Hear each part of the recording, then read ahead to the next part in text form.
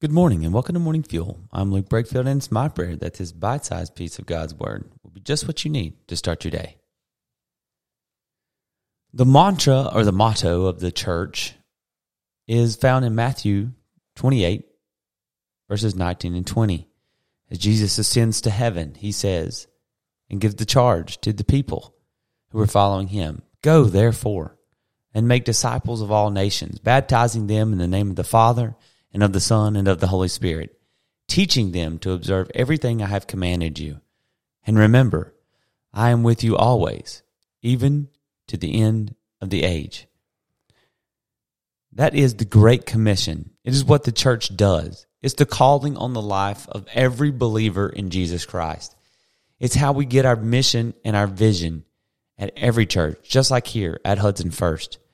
We base it off of that passage of Scripture, because we are supposed to go, baptize, preach the gospel, allow people to hear the gospel and be saved, changed by the grace of God, and to teach them to observe everything, the whole counsel of the Word of God, that they can grow and mature in Christ. That's what the church is to be about. In seminary, I heard a song that I loved. I'd never heard it before. It was by the Gettys, Keith and Kristen Getty. And it's called "For the Cause." Here at Hudson, our choir sung it before very beautifully as well. I remember thinking about the words of this song as I sat and listened to it. Here's verse number 1. "For the cause of Christ the King, we give our lives an offering, till all the earth resounds with ceaseless praise to the Son. For the cause of Christ we go, with joy to reap, with faith to sow, as many see, and many put their trust in the Son." The chorus says, "Christ we proclaim, the name above every name, for all creation, every nation, God's salvation through the Son." So we preach this Christ crucified to the Jew first and also to the Greek, is what Paul said. We preach it to everyone we come in contact with. It's our charge. It's what our life purpose is. It's why you go to work and talk to your coworkers and be a godly mother or father or grandparent or friend.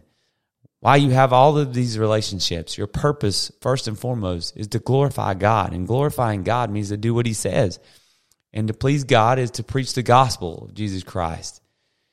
And how we live and how we act and how we interact with people is very important, just as it is in the church. Just as the reason we preach the gospel every time we're in church is because it's our charge, it's our task. And if we don't do that, then we don't exist as a church or as a people of God. So we will continually preach the gospel. We will continually shape everything that we do, our mission, our vision, our activities, our events. Everything that we do is shaped around the gospel.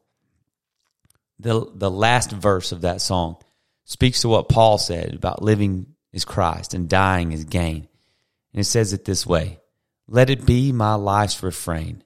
To live is Christ, to die is gain.